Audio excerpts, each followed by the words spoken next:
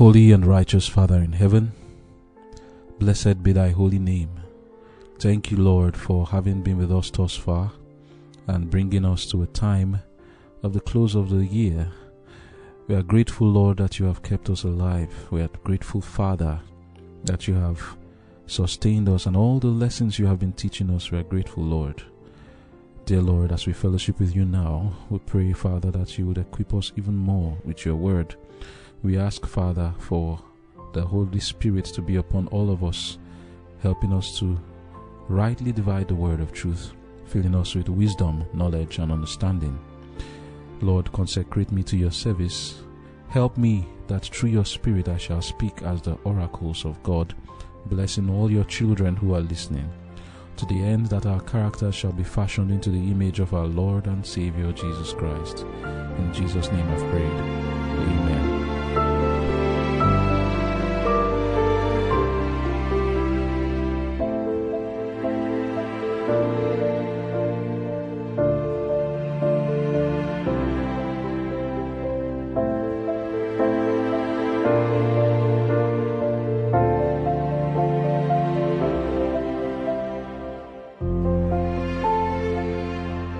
Conflict and Courage, December 31. God's plan for me.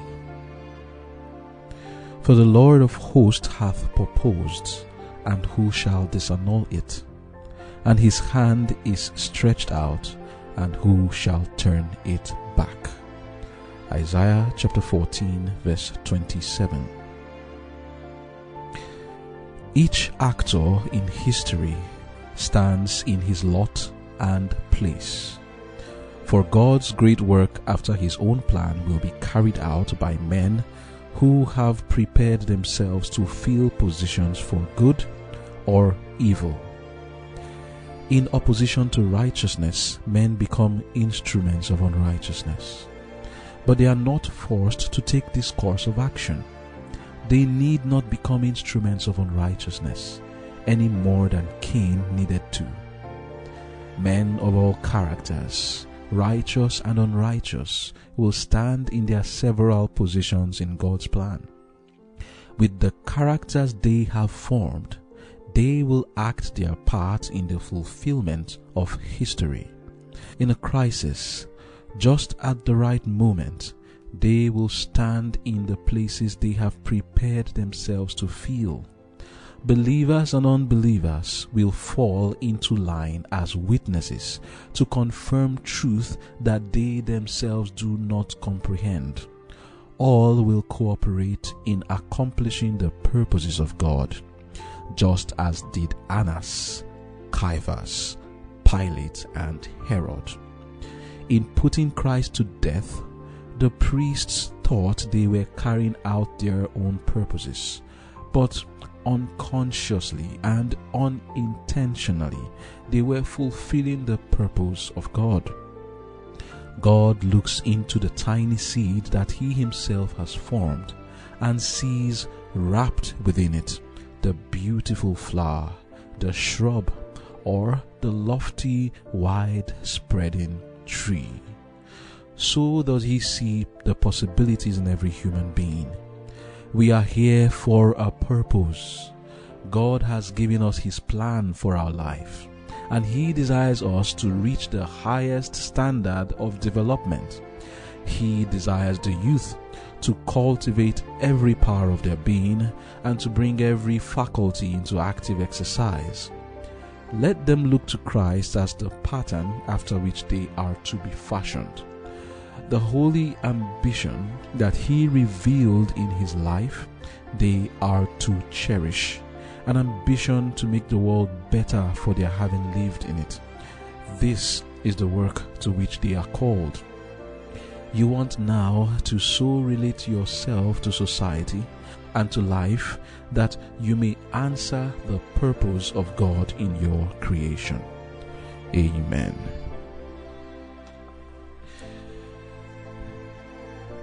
The title of our devotion for today is God's Plan for Me. As we have been going through this devotion, Conflict and Courage, We have finally come to the end of it. We have seen various characters, because that's what this devotion is about. It's about studying characters in the Bible and learning lessons from them. As we have seen these characters, and the characters have fulfilled various parts of the plan of God. We remember people like Moses, who was a man for his time, used as an instrument to lay the foundation for the way for salvation. And there was Judas, who was also an actor playing a negative role. We just read now about Herod, Annas, Caiaphas, and Pilate, acting out their own part. There will still be today many others who will fulfill a role which they mark out for themselves. What is God's plan? Was it God's plan for Judas, Caiaphas, Annas, Herod, and Pilate to do what they did? Was it God's plan for Haman to plan to destroy all the Jews? Was it that he was the one that caused it? We must understand God's plan for us, for every human being. In the book of Romans chapter 8, reading verse 29, we are told, "For whom he did foreknow, he also did predestinate to be conformed into the image of his Son, that he might be the firstborn among many brethren. Moreover, whom he did predestinate, them he also called. And whom he called, them also he justified. And whom he justified, them he also glorified." Amen. We start from the perspective of whom God foreknows. Who is it that God foreknows? Is there anybody that God doesn't know beforehand? He knows all of us. And what is his plan? He predestinated you and me. Pilate, Judas, Herod, Caiaphas, Cain, Annas, all the popes that ever did every evil thing they did, the Lord predestinated that they should be conformed into the image of his Son. That is Romans 8 verse 29. But predestination does not mean that it must be fulfilled. We either choose to accept what God has proposed or destined for us, or reject it. We may wonder, was it not necessary that there must be a Judas or a Pilate or a Herod and Caiaphas and Annas?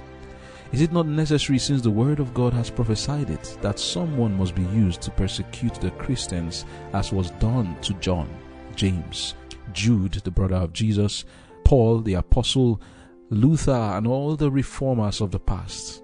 It was already prophesied. Therefore, we may say, it must be done like so. Who can stop what God has already said will happen? But that is not exactly the case. We each are deciding by our own choices what our character will be, and we are also choosing the part that we will play. People have wondered. The Bible prophesied that someone must do this or do that, and therefore it was inevitable. All the negative prophecies of the scripture are written and will certainly be fulfilled, not because God forces men to do so, but because by our own choices we prepare ourselves to act out the part that we are acting and that we are playing in the great drama of life. Our choice is ours. Like we read in Conflict and Courage, page 371, paragraph 2, each actor in history stands in his lot and place, for God's great work after his own plan will be carried out by men who have prepared themselves to fill positions for good or for evil. So how do we prepare ourselves to fill these positions for good and for evil? We are told, in opposition to righteousness. What does it mean to oppose righteousness? How can you oppose righteousness? Righteousness means right doing, the principles of right. And there's no place you can find the principles of right than in the 10 commandments and the statutes and the laws God has given to us. If you find yourself opposed to it, like it says, you become instruments of unrighteousness. But they are not forced to take this course. They need not become instruments of unrighteousness any more than Cain needed to. So, what does this mean? It is our own choice. We are preparing ourselves by our choices to be instruments of righteousness or unrighteousness. Going on, it says that men of all characters, righteous and unrighteous, will stand in their several positions in God's plan. With the characters they have formed, they will act their part in the fulfillment of history. In a crisis, just at the right moment, they will stand in the places they have prepared themselves to fill. End of quote. So what does this mean? Whether right or wrong, evil or good, there is a work that we are doing. Are you going to be the one who in the future will betray your brother and sister as prophesied by Jesus? Are you going to be the one who it is told of that when the time of trouble comes, because you did not have faith, you will fall? Well, whatever the future is determined by the choices that we are making today. The part we are going to act in the future in this great drama of life, we are preparing ourselves right now for that part by the decisions that we are making on a daily basis. Because these decisions we are making is forming our character. And that character we have formed will reveal itself in the future. And that character will have a place in God's plan. And it will feel its own position and act its own part in the drama of life. And that's why we are told all will cooperate in accomplishing the purposes of God, just as did Annas, Caiaphas, Pilate, and Herod. So, how do we form characters for good? From Child Guidance, page 198, or you can find it in Mind, Character and Personality, volume 1, page 148, paragraph 2. It says, at a very early age, children become susceptible to demoralizing influences. But parents who profess to be Christians do not seem to discern the evil of their own course of management. Oh, that they might realize that the bias which is given to a child in its earliest years gives a tendency to character and shapes the destiny either for eternal life or eternal death.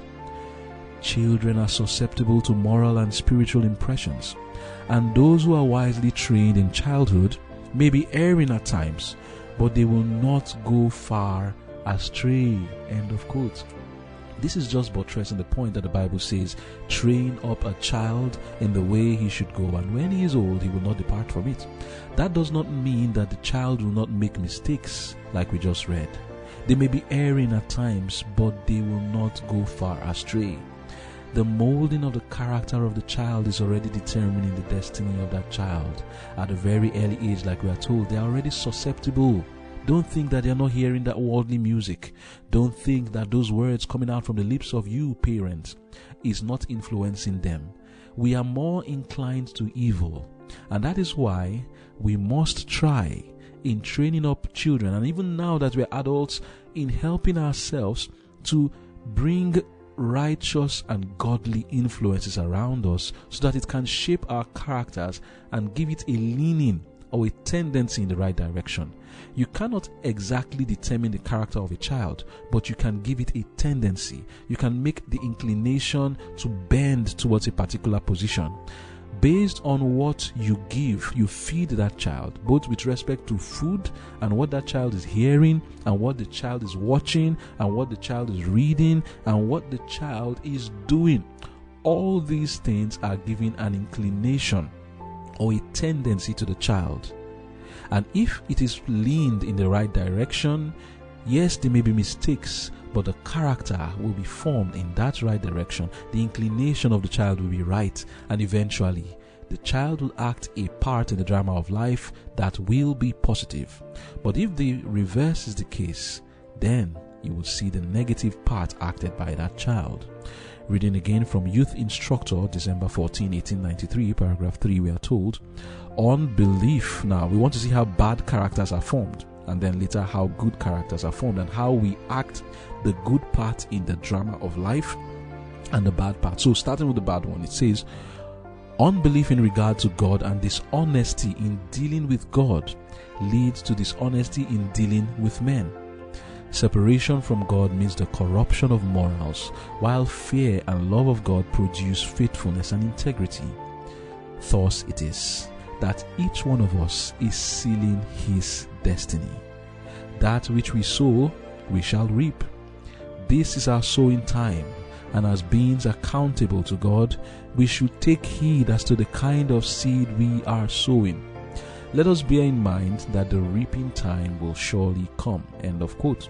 Again, in The Faith I Live By, page 184, paragraph 6, we are told, the destiny of the wicked is fixed by their own choice. Their exclusion from heaven is voluntary with themselves and just and merciful on the part of God. End of quote. So, how is it that people have a leaning towards the wrong direction? The previous quote we read in Youth Instructor said, unbelief in regard to God and dishonesty in dealing with God. It will manifest itself in dishonesty with men, and it will reap unfaithfulness and immorality and the corruption of morals. We are sowing, every act we perform is a seed that we are sowing in our life. If we resist the evil, we are sowing the seed of resistance. If we yield to evil, we are sowing the seed of yielding to evil, and it will bring forth its own fruit. Every seed sown will bring forth fruit. Every time we are opposed to righteousness, opposition to righteousness will yield the fruit of further opposition to righteousness.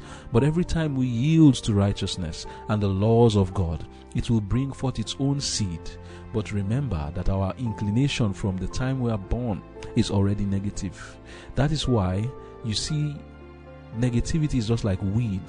You don't need to plant it to grow. It's already in us. The seeds of evil are already in us, and it doesn't need training. It just grows.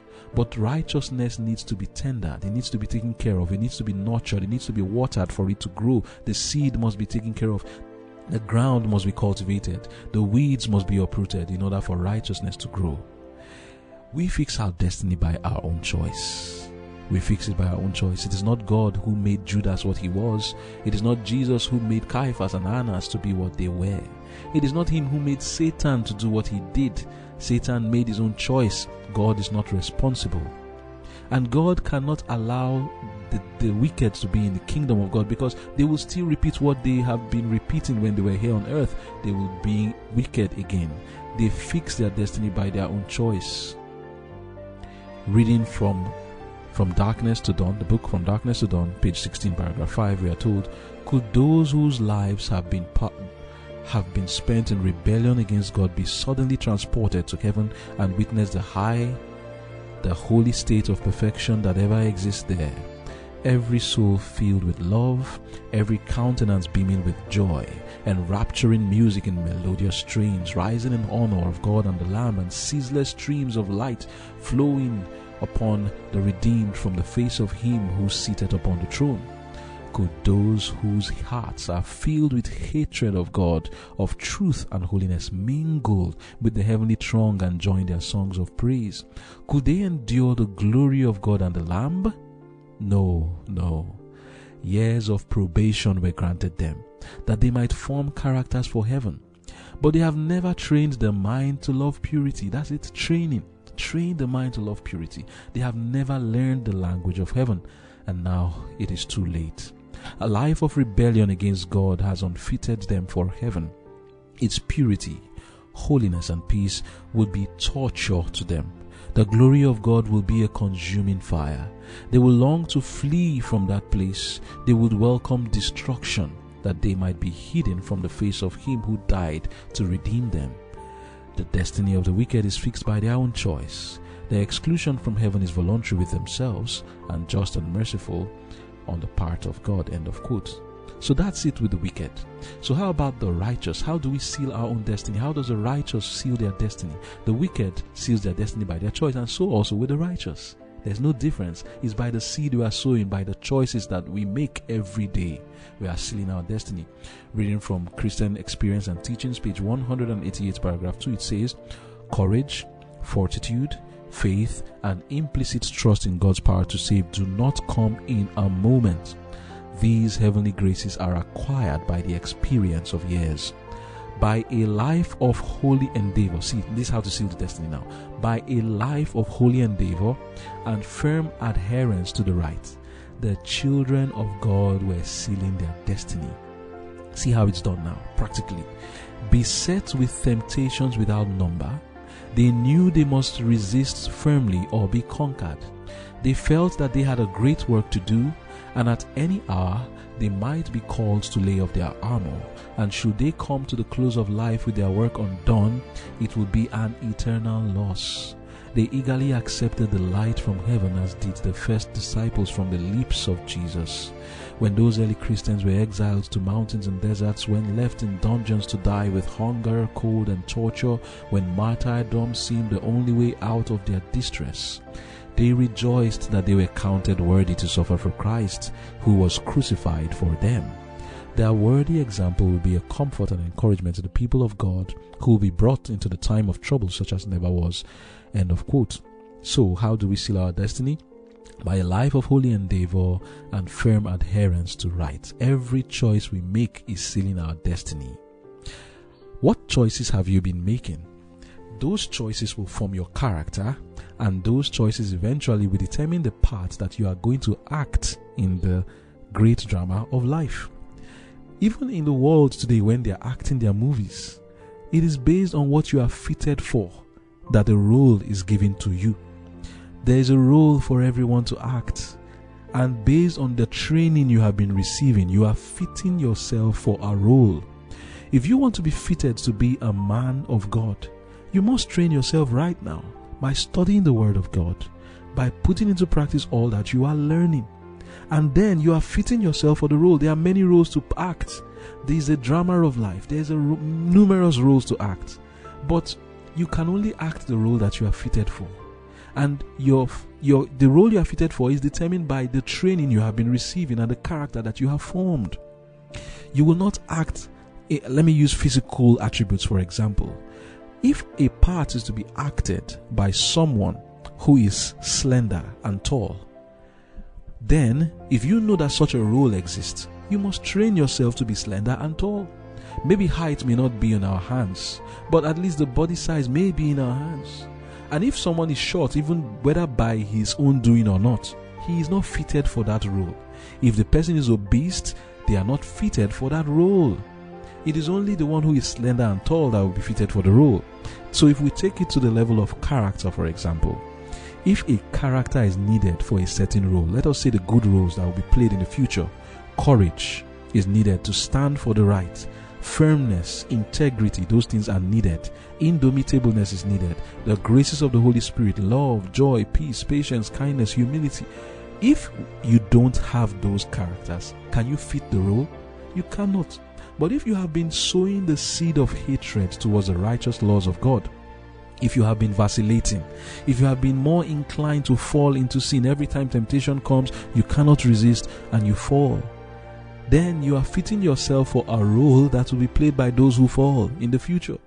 If you have been sowing seeds of unrighteousness, your character is being formed and you will act the part of the unrighteous. If you have been sowing seeds of righteousness, you will act the part of the righteous. Daniel, Shadrach, Meshach, and Abednego, when they came to Babylon, they were fitted for the role they played. It couldn't have been played by someone who was not trained for that position. Reading from Youth Instructor, August 20, 1903, we are told, when the 4 Hebrew youth were receiving an education for the king's court in Babylon, they did not feel that the blessing of the Lord was a substitute for the taxing effort required of them. They were diligent in study, for they discerned that through the grace of God, their destiny depended upon their own will and action. They were to bring all their ability to the work, and by close, severe taxation of their powers, they were to make the most of their opportunities for study and labor. While these youths were working out their own salvation, God was working in them to will and to do of His good pleasure. Here are revealed the conditions of success. To make God's grace our own, we must act our part. The Lord does not propose to perform for us either the willing or the doing. His grace is given to work in us, to will and to do, but never as a substitute for our efforts. Our souls are to be aroused to cooperate. The Holy Spirit works in us that we may work out our own salvation. This is the practical lesson the Holy Spirit is striving to teach us. End of quote. Now, as we review all the characters we have studied from Adam, Eve, Cain, Abel, Noah, and all the children of Cain and the role that they played. And then after the flood, and we see Ham and his own children, Nimrod and co. And then down to Abraham, Isaac, Jacob, and the children of Jacob, and Esau, also the role that he played, down to the role that all the Israelites played, and the children of Jacob, down with Joseph and what they did in that time. All these people going down the line of history of the world to the days when Israel was delivered from Egypt and Moses was used to do that, Aaron, Miriam with them, down to when they apostatized after the death of Joshua and God raised for them many judges, down to the kings like David and King Saul. Remember him? Remember King Saul. That story of King Saul is worth listening to.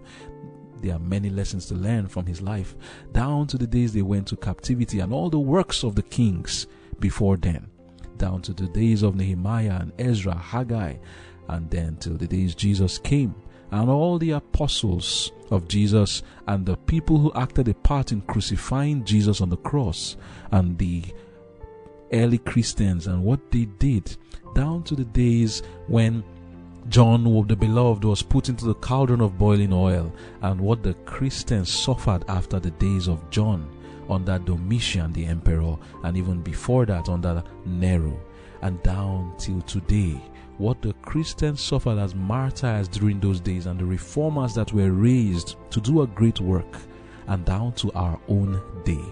We see various characters for good and for evil.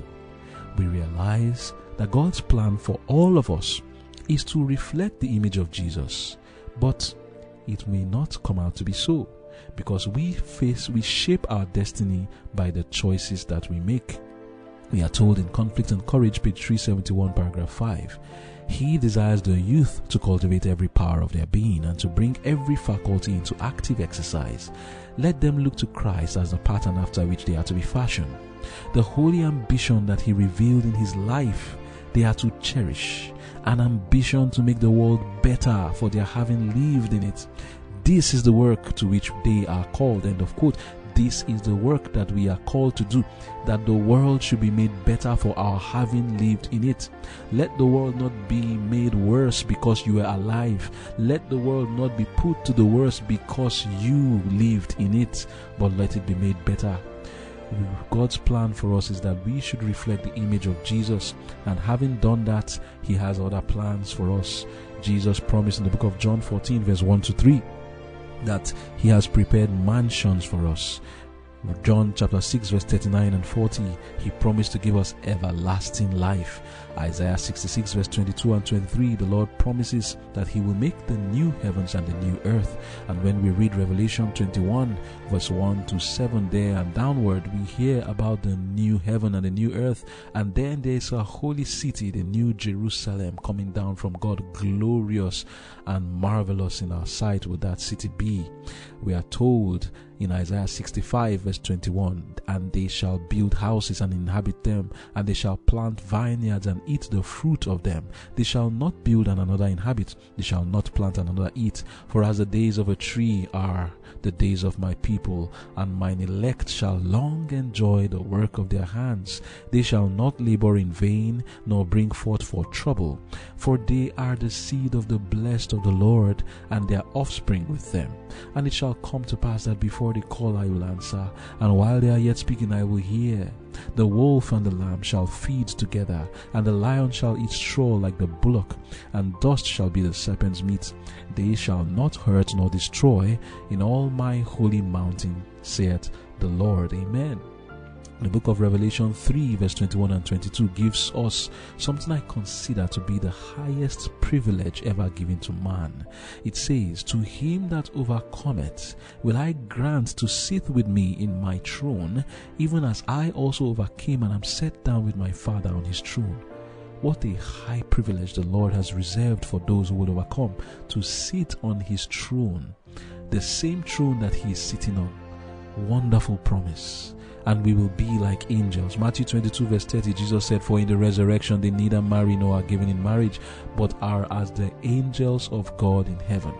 Reading from Maranatha, page 368, paragraph 2 and 3, we are told, many seem to have the idea that this world and the heavenly mansions constitute the universe of God. Not so. God has worlds upon worlds that are obedient to His law. These worlds are conducted with reference to the glory of the Creator. As the inhabitants of these worlds see the great price that has been paid to ransom man, they are filled with amazement. Amen. And there in the heavenly mansions and the earth made new, we will be living for eternity with the ability of angels, flying from world to world. We will have things of pleasure fascinating us everywhere we turn. We will see marvelous things in our sight that we cannot even picture right now. Galaxies upon galaxies exist as we know it presently, but we will be able to go from one galaxy to another. From one world to another is already enough to keep us fascinated for eternity. But then there is even more than that worlds. We have galaxies to explore. The Lord has great plans for us. What is God's plan for you? His plan is that you will live with Him forever and ever. That is His plan. We are going to study the theme of redemption continually. Maranatha, page 363, paragraph 2 downward tells us, between the school established in Eden at the beginning and the school of the hereafter, there lies the whole compass of this world's history, the history of human transgression and suffering, of divine sacrifice, and of victory over death and sin. Not all the conditions of that first school of Eden will be found in the school of the future life. No tree of knowledge of good and evil will afford opportunity for temptation. No tempter is there, no possibility of wrong. Every character has withstood the testing of evil, and none are longer susceptible to its power. Restored to His presence, man will again, as at the beginning, be taught of God. Our life work here is preparation for the life eternal. The education begun here will not be completed in this life. It will be going forward through all eternity, ever progressing, never completed. Every right principle, every truth learned in an earthly school will advance us just that much in the heavenly school. As Christ walked and talked with His disciples during His ministry on this earth, so will He teach us in the school above, leading us beside the river of living waters and revealing to us truths that in this life must remain hidden mysteries because of the limitations of the human mind so marred by sin. End of quote. This is God's plan for us. He will give us beautiful things that we cannot understand right now. Maranatha, page 365, paragraph 3 says, the theme of redemption is one that the angels desire to look into. It will be the science and the song of the redeemed throughout the ceaseless ages of eternity. The study of the incarnation of Christ, His atoning sacrifice and mediatorial work will employ the mind of the diligent student as long as time shall last. And looking to heaven with its unnumbered years, he will exclaim, "Great is the mystery of godliness." End of quote. But my brothers and sisters, there is no way you will exclaim, "Great is the mystery of godliness," studying just the theme of redemption and the mediatorial work of Christ in heaven and for eternity, if it is not interesting for you to study it now. If we are not shaping our characters today, if we are not making choices today to be among those who will study the redemption, how then can you fit this character? There is a role to play. There is a role that has been kept in store for some people who will live eternally.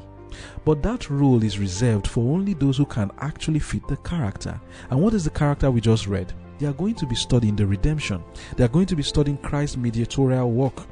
If you don't find it interesting today, then you are not fitted for the role. You can't act it out. That is just the fact. We are sowing seeds today. If what fascinates you is the movies and the games and the sports and entertainment of all kinds, you are not fitted to be in heaven. You have disqualified yourself by your own choice. It is not God's plan that you should be excluded from heaven, or that anyone at all should be excluded. But we exclude ourselves by unfitting ourselves with the choices we make on a daily basis. It is thus that Saul excluded himself. He excluded himself by the choices he was making on a daily basis, and he played a role that was fitted for him. And what was that role? To be a tormentor of David. That was a role. He was fitted for it because of the choices he was making in his life. How about David?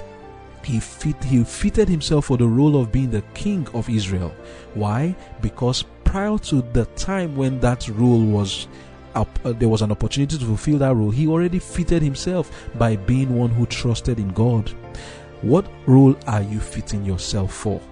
We need to examine our lives. All we have studied all through the year, all the characters displayed by various people, teaches us the lesson that by our choice we seal our own destiny. My brothers and sisters, what destiny are you sealing for yourself? What choices are you making? What choices have you been making? I'm not giving us a message of no hope as you look back at your life. But let us today start to seal our destiny in the right direction by making the right choices, by sowing seeds of righteousness. The Bible says, sow to yourself in righteousness, reap mercy, break up the fallow ground. That is what we should be doing, sowing righteousness, and we will reap righteousness. But if we sow evil, we will reap evil. If we sow unrighteousness, we will reap unrighteousness. We are fitting ourselves. Let us begin again today. The Lord is going to give us a new page in our lives. But what will be written on the pages of our own history is going to be determined by us. The character we have today will determine the part we will play and the part we will act in that drama of life. Forget about yesterday. Forget about your previous life since the day you were born. Let us talk about today from henceforth. Let us now begin to sow seeds of righteousness so that we can fit ourselves to be among those who will be eventually in the kingdom of God. Like we read before, the unrighteous cannot dwell there. Why? They have fitted themselves not to be there. They cannot enjoy the presence of the Lord. Can you enjoy discussing redemption forever and ever and ever? If you don't enjoy it now, you have unfitted yourself. You will not enjoy it then. Can you enjoy a place where there are no video games, where there is no worldly music, where there is no sports and football and soccer? Some people cannot stay without soccer. They can't wait for the next one, for the next season to begin, for the next league. They are fascinated by these things. It won't be in heaven. Can you stay without eating flesh? Can you stay without killing animals to eat? Chickens and chasing them, can you stay without it? Are you fitting yourself for heaven? Or are you going to ask, Lord, I want to kill a chicken, I want to shed the blood in heaven or in the new earth? What are you fitting yourself for? You are determining it now. That's what you are doing. You are determining it now. We need to live the life of heaven now. That is how we fit ourselves to be in the kingdom of God. I could say more, but I think the point is made. As we enter into a new year, let us resolve to begin to make decisions that will seal our destiny in the right direction. Let us pray. Dear Father in heaven, glory, praise, honor, and adoration be unto your name for having led us thus far and bringing us to the end of another year and blessing us with your word all through this year. We worship you and say thank you, Lord, for the admonition, for the correction, for the words of rebuke, for the words of comfort, encouragement that you have given to us thus far. My prayer, Lord, is that these words shall not stand against us in the judgment, but that it will be the reason, part of the reason that we will be in your kingdom at last.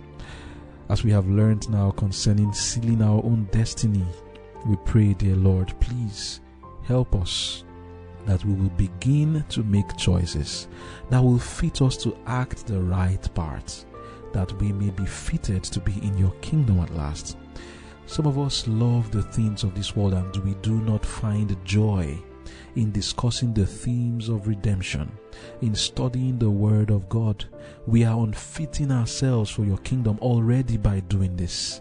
We love the things of this world and its entertainment and its pleasures, which we will not find in your kingdom, and will make it unbearable for us to be there. Lord, forgive us our sins. We trust you that you can do it for us. There is nothing impossible with you. Whatever struggles we have, we believe you can transform us. You did it for many in the past. Jacob is an example. King Manasseh, you transformed his life. David, you transformed him. And you also transformed the apostles, John, James, Peter. With all the bad characters they had, you transformed them. Nebuchadnezzar was a proud man, a heathen at that, and you transformed him. We believe that you can do it for us. Dear Lord, as many of us are looking up to you, and we see no power in ourselves to do good, we are trusting in you and looking up to you. Help us, Lord, that we will act our own part. Put first things first. Do our own part. May your grace be given to us to help us to will and to do of your good pleasure, that we may sow seeds of righteousness and seal our destiny in the right direction. Thank you, Lord, for hearing our prayers, and thank you for answering. In Jesus' name I've prayed. Amen.